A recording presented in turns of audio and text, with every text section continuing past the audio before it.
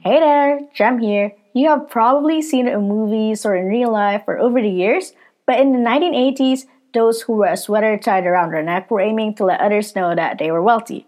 This notable style was a perfect example of materialism and how important it was for other people to know how much money they had or appeared to have. The trend was undoubtedly a way to paint someone as preppy and privileged at the time. It was also even dubbed as emergency wear in Chicago now because the only rationale could be, maybe I'll need a sweater but I don't feel like carrying it. So, what are your thoughts on this fashion trend?